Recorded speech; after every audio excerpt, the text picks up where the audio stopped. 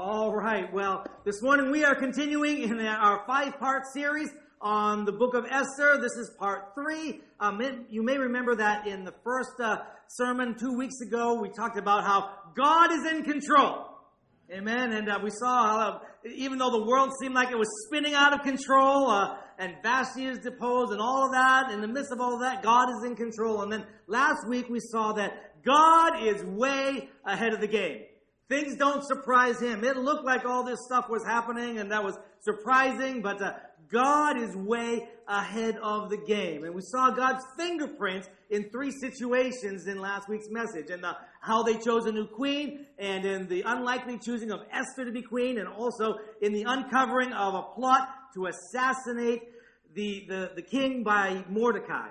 And so today we're going to pick up that story in chapter 3. We're calling this message Conspiracy, Confusion, and Confidence. Conspiracy, confusion, and confidence. Would you bow in prayer with me over the Word of God? God, thank you for your eternal Word. It's a light to our feet, a lamp to our path. God, strengthen us by your Word, God, this morning for us. In the name of Jesus we pray. Amen. Amen. All right. Now, many of you may have noticed on our Facebook page, or we made some announcements, or in a weekly email, that I promised that this message is going to be an interactive audience participation message.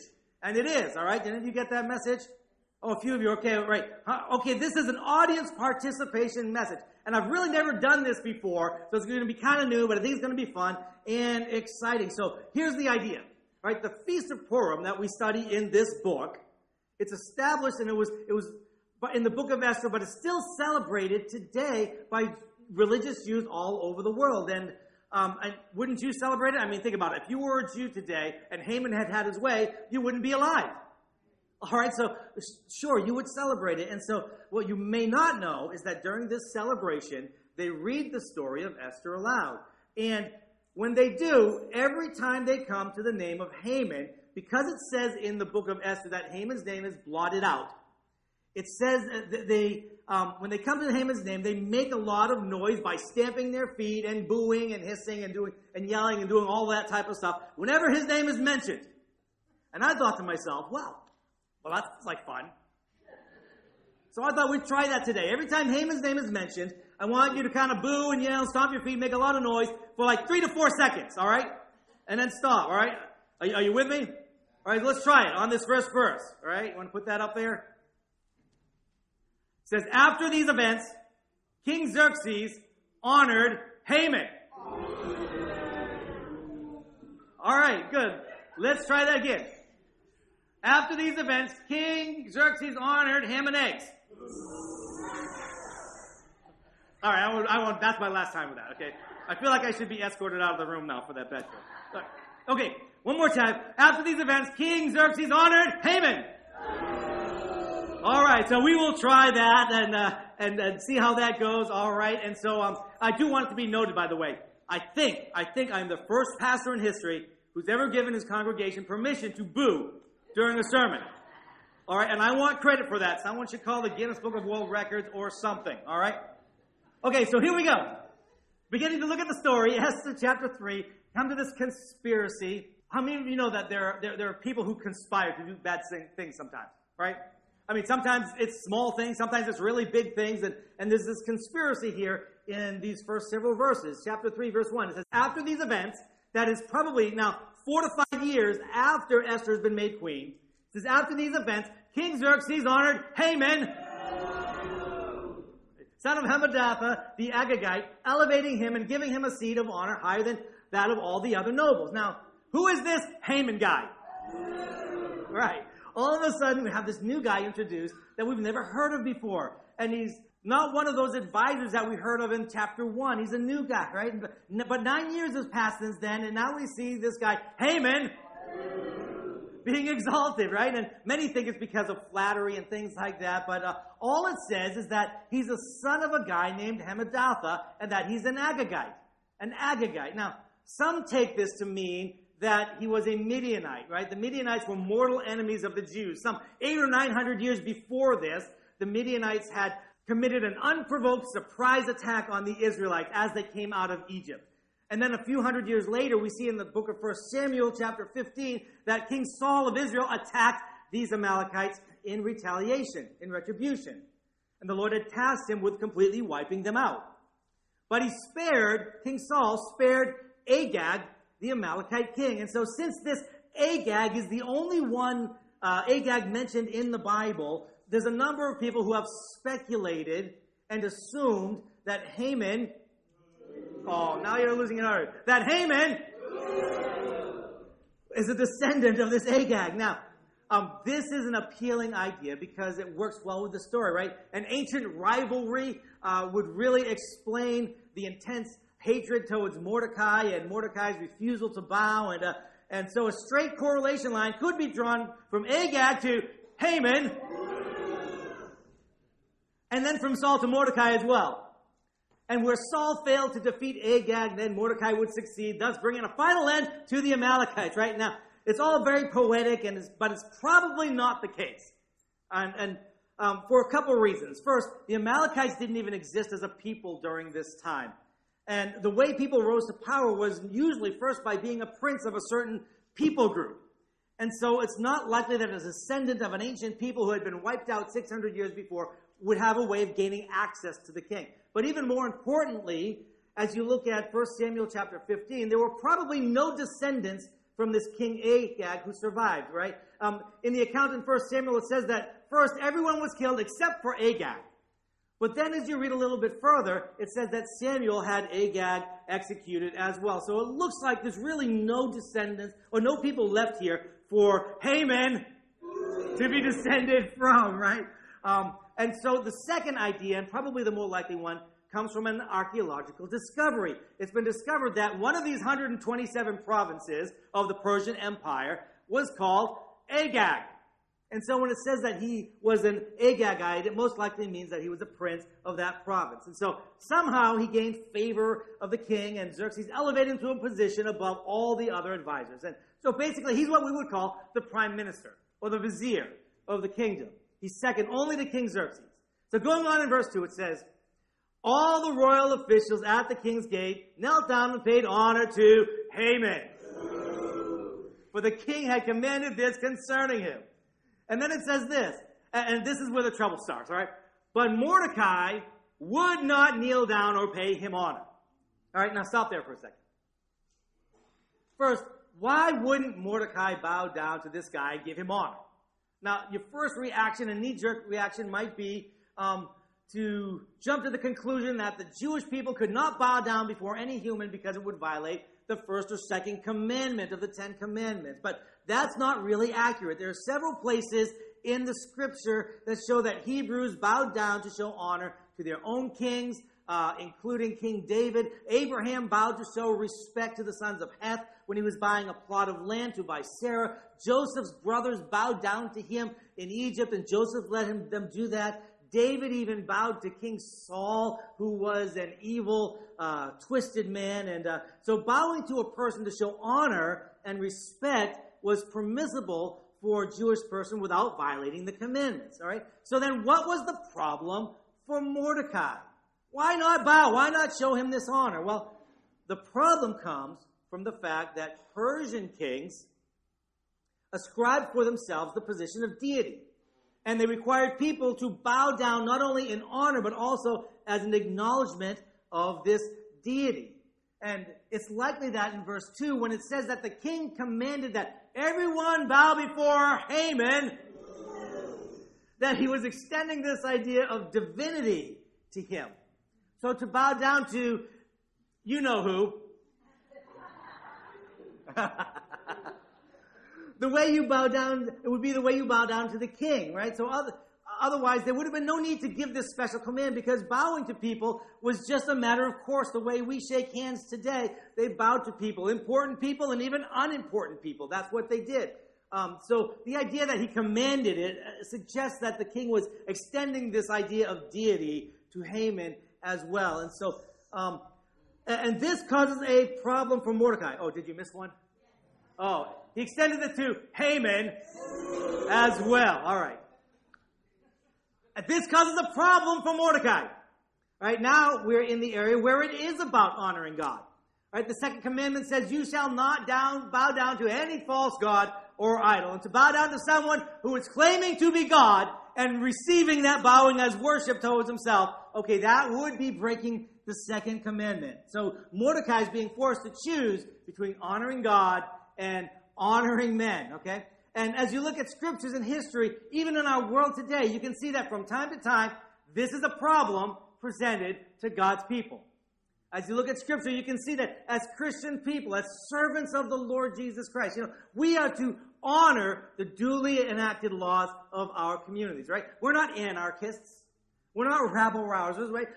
We may and should take advantage of our rights and express our opinions on important issues of the day, but we're not promoting anarchy and destruction and all those types of things. We honor the just laws of our society. And at the same time, we honor God.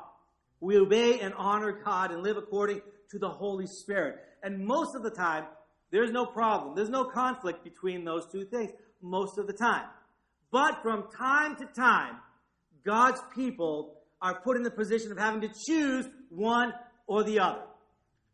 There are occasions when it's not possible to do both. Think of the Hebrew midwives, right? The Pharaoh commanded them to kill all the Hebrew male babies when they were born. Well, they couldn't honor the king and honor God at the same time. And they chose to honor God by letting the Hebrew male babies live as well. Think of Daniel in the lion's den, right? He was honoring the king with all his life and promoting the king's interest, but all of a sudden the order came down, you can't pray to anybody but this king, but this Persian king. Well, he couldn't do that. Put in the situation, he has to choose between honoring the king and honoring God, and he honored God. Think of Shadrach, Meshach, and Abednego. They're put in this situation. They honor the king. They serve the king. But all of a sudden the command comes, you got to bow down to this idol that the king has set up. And they said, King, we don't even need to be careful about how we need to talk to you about this. We can't do that, and we won't do that. And then the apostles, when they were commanded, don't speak in this name of Jesus any longer. They said, you Jews, we have to obey God rather than men.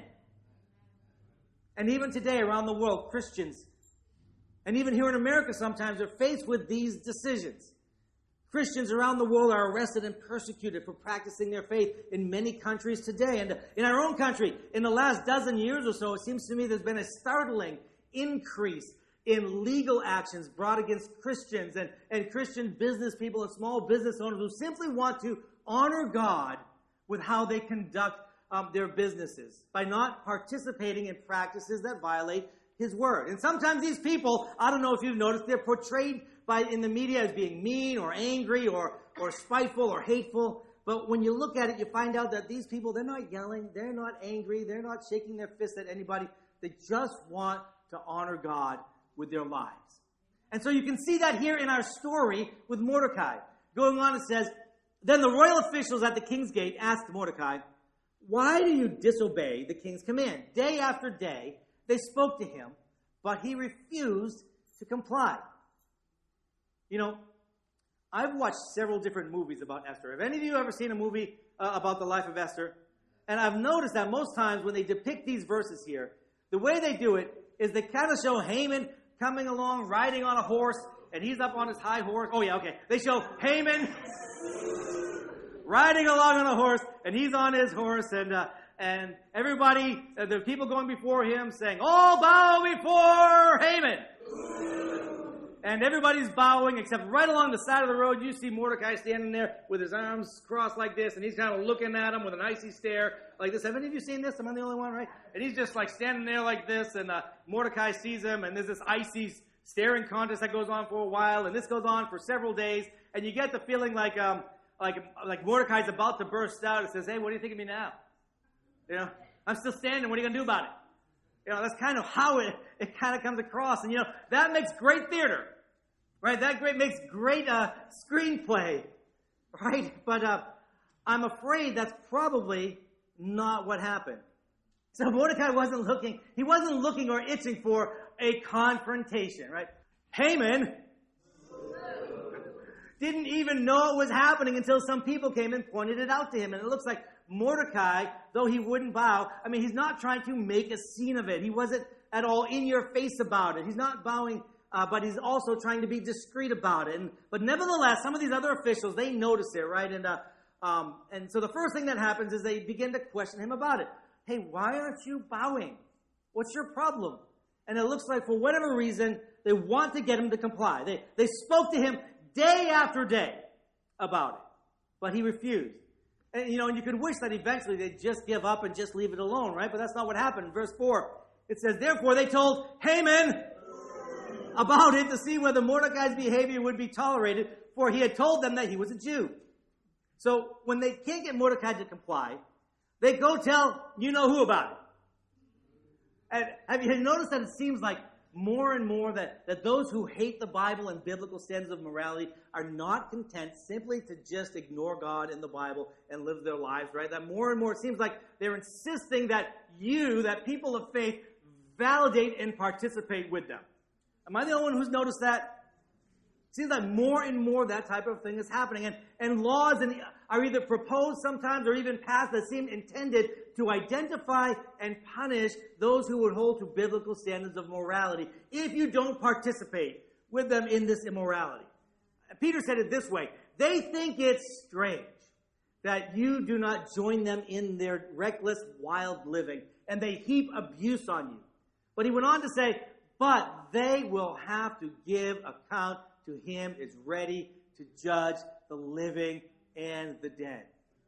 All right, and that's what's happening here in our story. They think it's Mordecai who's acting strange. They think Mordecai's morality needs to be exposed and dragged out into the light. They think Mordecai's morality needs to be punished. And, the devil really hasn't changed his tactics in 6,000 years, has he? So they go to Haman. It's like they say, hey, next time this processional goes through the king's gates, look over in the corner. There's this guy Mordecai over there, and he may appear inconspicuous, but he's not bowing, and it may look like he's doing something, but don't be fooled. It's not that. It's that we found out he's Jewish, and that's why he won't bow to you. And so maybe he thinks he's better than you. What are you going to do about it? I mean, these guys are first-rate tattletales, right? Tattletales are the worst. Going on in verse 5, it says this: when Haman saw that Mordecai would not kneel down or pay... Yeah, okay. Good. Would not kneel down or pay him honor, he was enraged. All right? Insecure people are often enraged when they perceive that their authority is being challenged. And verse 6, it says, yet having learned who Mordecai's people were, he scorned the idea of killing only Mordecai. Instead, Haman looked for a way to destroy all Mordecai's people, the Jews throughout the whole kingdom of Xerxes. And so this is one of a long history of attempts by evil people to eradicate the Jewish people from the face of the planet. It's evil, it's devil-inspired. He intends without reason and without cause and in peacetime to put a sword to every Jewish man, woman, elderly person, young boy and girl and baby and infant. He intends to fill the empire with innocent blood. Say that's a lot of hate, isn't it? Can I tell you something? The devil hates God's people. Jesus said that the devil is a murderer and a liar, and he wants to kill God's faithful people. It began with Cain and Abel, and as you read the book of Revelation, you can see that it will persist up until the day that he is thrown into the lake of fire forever and forever. Here in verse 6 is an example of that. He wants to kill all God's people and cut off the line that would lead to the Messiah. And so in verses 7 through 15, we see how this plot develops. Verse 7, it says that in the first month, the pur, that is the lot, was cast in the presence of Haman to select a day and month, and the lot fell on the 12th month, the month of Adar. And so it would be almost a year later. And that's providential as well. That's the hand of God as well. Because if the lot had fallen to just a few weeks later, it's unlikely that Mordecai and Esther could have taken any action. But here the lot falls 12 months later. So Haman then goes to the king to get permission for his plot. And he does this by lying about the Jewish people. He says they keep themselves separate. That is, he says they don't play well with others. Okay, then he says they don't obey the king's laws. Well, that's not true either. They're model citizens, really. And he says it's not in the king's best interest to tolerate them. Well, that's not true either. The king's interests have not been harmed at all by the Jews and would not be harmed by tolerating them. The devil is a liar. There's no truth in him. Verse 9, he said, if it pleases the king, let a decree be issued to destroy them, and I will give 10,000 talents of silver to the king's administrators for the royal treasury. Now, 10,000 talents, that's a lot. That's about 375 tons. That would be worth something over $200 million today. So what that tells me is Haman really wants this to be done. He's anticipating the king's question, like, how much would this cost? And before the king can even object, I've taken care of everything. Verses 10 and 11, he says, so the king took his signet ring from his finger, gave it to Haman, the son of Hammedatha the Agagite, the enemy of the Jews. Keep the money, he said, and do with the people as you please. Now, notice two quick things here. First, the king refers to them as the people. Notice that he's about to have an entire people group wiped out, and he hasn't even taken the time yet to learn who these people are. He just knows them as the people. That's really apathetic. It's beneath any ruler. And second, now Haman is referred to now as the enemy of the Jews. And it's almost like God gives him a new title, the enemy of the Jews. You know, throughout history, there have been people who have in one way or another taken this title, enemy of the Jews. I'm talking about rulers who have made it their purpose to try to annihilate the Jews. Pharaoh, Antiochus Epiphanes, the Romans, Hitler. And eventually the Bible describes a person in Revelation known as the Antichrist who will one day surround Jerusalem with the intent of destroying it and wiping out the Jewish people. Can I share something with you that God told Abraham some 4,000 years ago? He said, I will make you into a great nation, and I will bless you. I will make your name great, and you will be a blessing. I will bless those who bless you, and whoever curses you, I will curse. And all the peoples on earth will be blessed through you. So when you find yourself fighting against the Jewish people, you find yourself fighting against God. And what I don't mean here to say that Jewish people can do no wrong, or that the Jewish state can do no wrong, or never make a wrong decision, or that a Jewish person is not responsible, or anything. I don't mean to say any of that. What I mean to say is that when you make yourself an enemy of the Jewish people on this level, on the level of wanting to wipe them out, you make yourself an enemy of God. And that's what Haman did here. Going on, verses 12 to 15, it describes how they followed through onto this plot and put it into action. They wrote the edict out. Couriers carried it to all 127 provinces and all the governors. And then after all of this, it says at the end of this verse 15, the king and Haman sat down to drink, but the city of Susa was bewildered. Well, I'll bet it was, right? I mean, think about it. The Jews weren't in revolt at this time. They weren't causing any problems. A lot of people probably felt, I work with a Jewish guy. He seems fine to me. A lot of people thought, my kids play with these Jewish kids. They don't seem like any problem. The city is bewildered because there doesn't seem to be any sense or cause for this decree. But just the same, there's a conspiracy afoot to kill all the Jews. Now, before we move on, one more observation about Haman. All right, it says Proverbs 16. Yeah, there you go.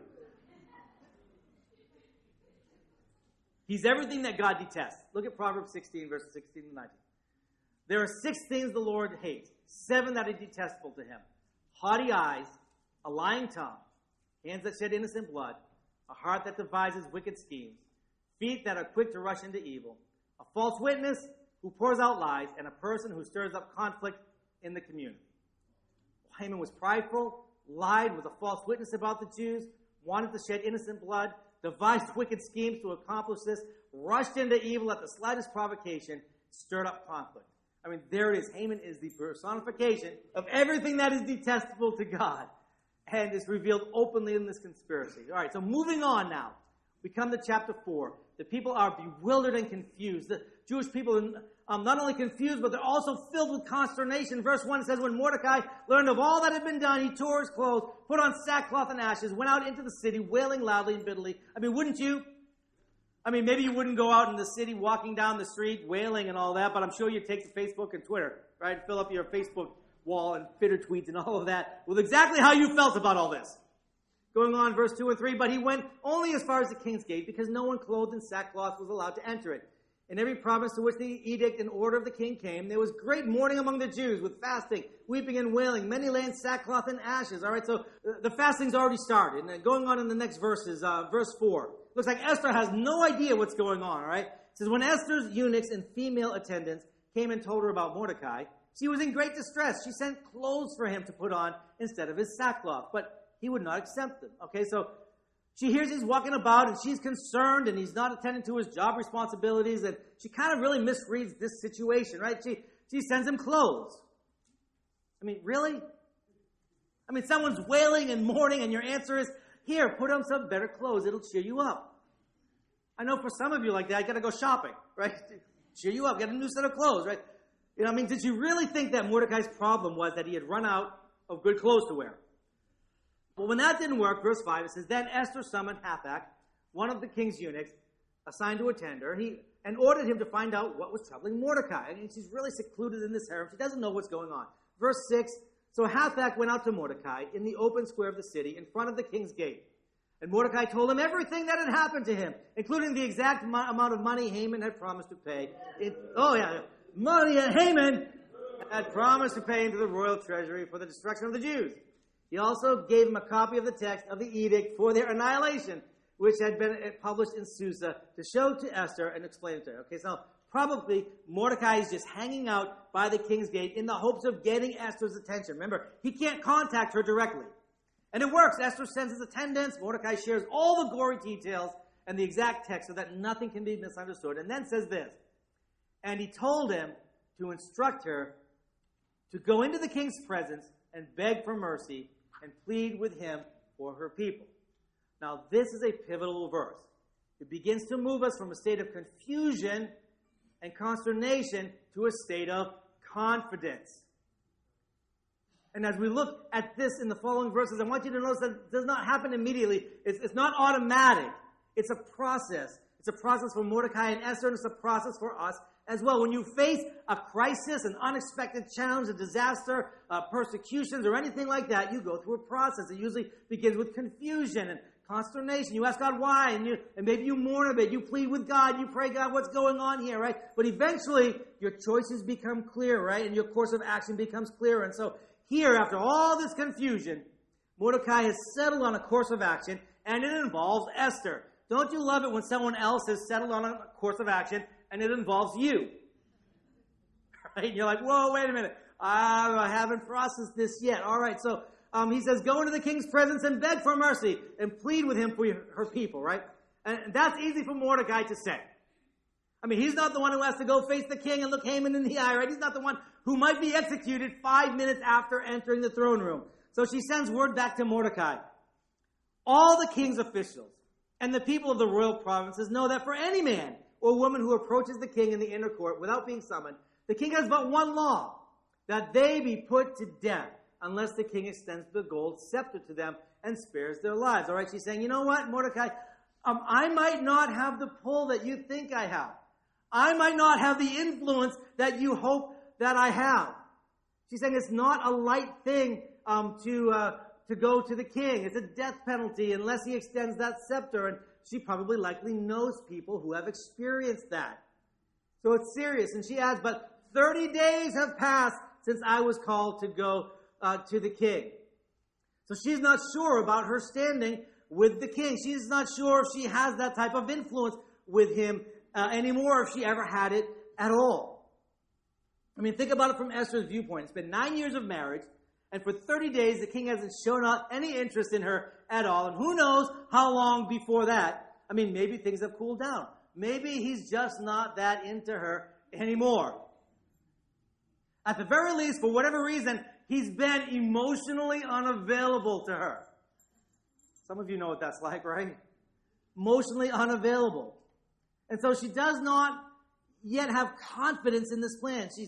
She hasn't bought into this course of action, but when she sent this response back to Mordecai, he sends this answer back to her, verse 13. Do not think that because you are in the king's house, you alone of all the Jews will escape.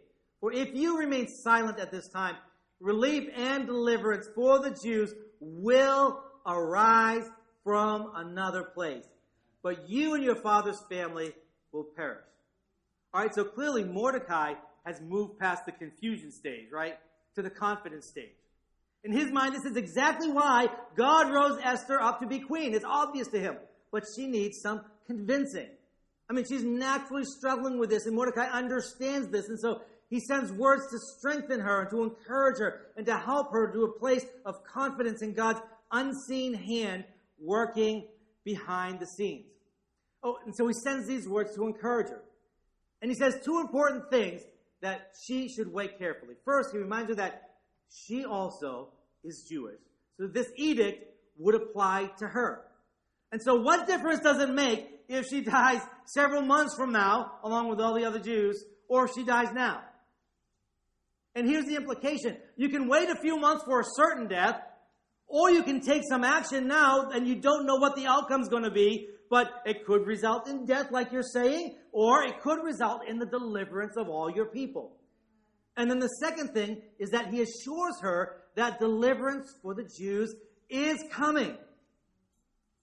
It's coming from somewhere. The only question is she going to be a part of it? Say, can I tell you something? Eventually the kingdom of God is coming.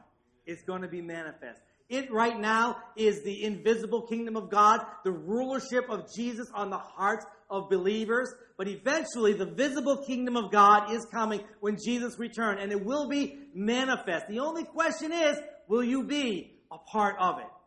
And that was Esther's question today. Will she be a part of this deliverance? Mordecai's sharing his faith that God's going to do something. God has a plan. God's working behind the scenes. There's something about sharing your faith that strengthens other people. Faith is something that is meant to be shared. Right? God doesn't have a whole bunch of Lone Ranger Christians. Ecclesiastes says it this way: though one may be overpowered, two can defend themselves. A cord of three strands is not quickly broken. There's something about sharing faith that strengthens people. And I think that Mordecai knows that Esther is all by herself. She has had next to no contact with anyone Jewish now for 9 years. She needs to be encouraged. She needs to have someone stand with her and speak words of faith to her. And finally, so he says, and who knows but that you have come to your royal position for such a time as this. First, he reminds her that she's Jewish, subject to whatever's going to happen, and then encourages her that deliverance is coming, and now he gives her purpose. What seems patently obvious to him is not obvious to her. Can I say that sometimes when people are going through stuff, difficult situation, crises, and all of that type of thing, sometimes what's patently obvious to the outsider, to you looking in, just is not patently obvious to the one who's in the middle of all that stuff, in the middle of all that confusion. And they often need someone to just gently come alongside. Someone who's full of faith, full of the Holy Spirit, full of the wisdom of God, to just be there for a little bit and speak God's truth until that person can kind of get their bearings and see, you know what? God does have a person here. And maybe eventually see what's patently obvious to you. And Esther needed that. And so Mordecai provides that. And so she hears this, and going on, verse 16, it says, go, gather together all the Jews who are in Susa and fast for me.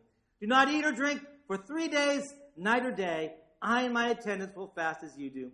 And when this is done, I will go to the king, even though it is against the law.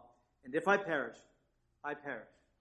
So here now, it looks like Esther has finally been able to work through all the confusion and process it in her heart and mind. And now she's arrived at a place of confidence. She's going to take action. She knows what she has to do. But I want you to notice something important.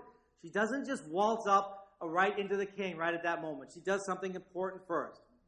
She says, gather all. If I'm going to do this, I want God involved in this.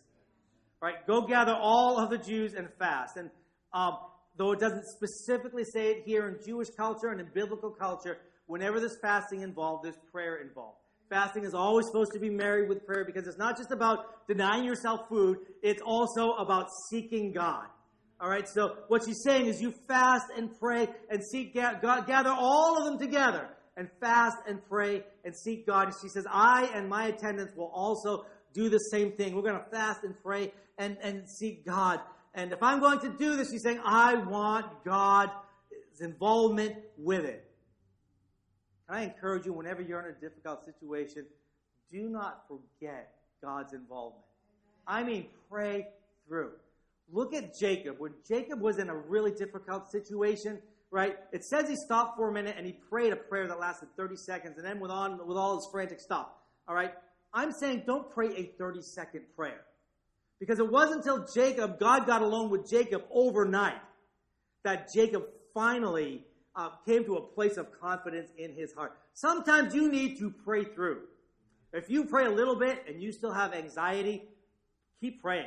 Get the word out some more and keep praying till that peace of God that passes understanding comes to you. Amen. Well, that wasn't all in the notes, but I believe the Holy Spirit has that for someone this morning. The great apostle Paul in his letters asked people to pray for him all the time. And Jesus, on the night he was going to be crucified, asked for his 3 closest friends to come and pray with him. Right? And if Jesus wanted people to pray with him, then we need to have people pray with us. Fast and pray, she says. And finally she says, I will go to the king, even though it is against the law, and if I perish, I perish. Eventually, you have to make a decision. Eventually, it's time to stop praying and take action. Action that's inspired by trust and faith in God working behind the scenes. You know, if it's possible, as much as I just said, pray and pray and pray through and do that, sometimes it's possible to get to the place where God has shown you what to do and you keep praying, and that can actually be a lack of faith. Because your next faith thing is to take action. To take the action that God has asked you to do. There's a time for being on your face before God, and there's a time for getting up and doing God's business in faith and walking in trust. And usually that requires a threshold of decision beyond which there is no going back, and which you don't know what the outcome is going to be. And we're going to talk a little bit more about that next week as we begin to look at chapters 5, 6, and maybe 7. But for now, as we get ready to conclude, I have just one simple observation that I want you to take away with you and apply to your lives right where you are, right in the middle of this crisis that we're in. You know, 2 weeks ago we observed that God is in control, right? Last week we observed that God is way ahead of the game. This week I want you to see that God is with you on the journey. All right? I want to say that again. God is with you on the journey. Amen. It may be hard sometimes, especially if you're suffering one way or another, or you're in some state of confusion. You wonder where God is, what He's doing, what does He see, does He even care, or anything like that. But eventually, God is going to help you to see. If you persist and you keep leaning into Him, leaning into faith, leaning into trust, God is going to make you see clearly, and you'll find out that God is in control, He's way ahead of the game, and He's with you on the journey. So here's what I'd like to do, and here's how I'd like to close this service. Many of you, you know that old hymn, Great is Thy Faithfulness. All right, well, I would like us to close this service by singing that hymn together, and I'm going to go over the piano here, and as our statement of faith, that we can sing that great is God's faithfulness. Amen? Will you all stand with me? Amen, amen, amen. Hallelujah. Amen.